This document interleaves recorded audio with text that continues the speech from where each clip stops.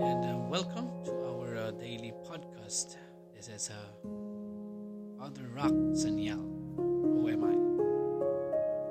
I like to share a story about an old priest and a young priest. The title of this story is Would You Like to Take My Place, Brother?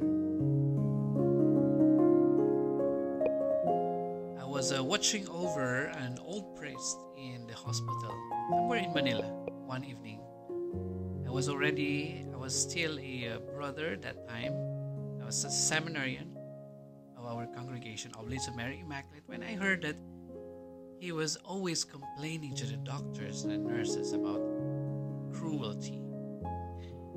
I heard that this priest would try to remove the intravenous hose attached to his body.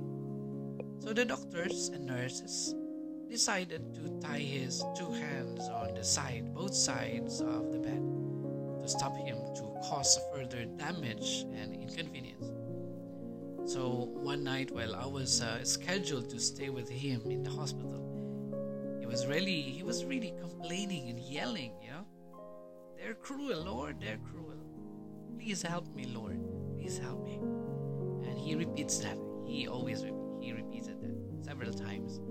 And he would repeat those words, looking above the ceiling with his tears flowing from his sad old eyes. I was beside him during that night, watching him over. And when he saw me, he asked me to please to release the tie on his both arms. He said that he was really tortured by that, of what the people were doing to him. They are cruel, he repeated. Out of pity and desperation, I was young then. So I tried to comfort him. And so I said to him, Father, it's fine. Father, you will be fine. I know that your suffering is also suffering with you. It's also suffering with God. You share with him. I was trying to comfort him, but then suddenly he looked at me straight in the eyes and said, "Would you like to take my place of a brother?" I was speechless. I didn't know what to say. I didn't know what to respond with his question.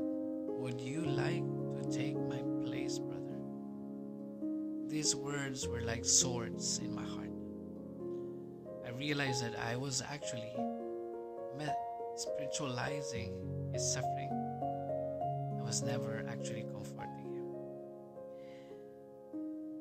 The lesson in the story is this: it is very important not to skip our sufferings, our emotions, and immediately jump to spiritualizing or moralizing.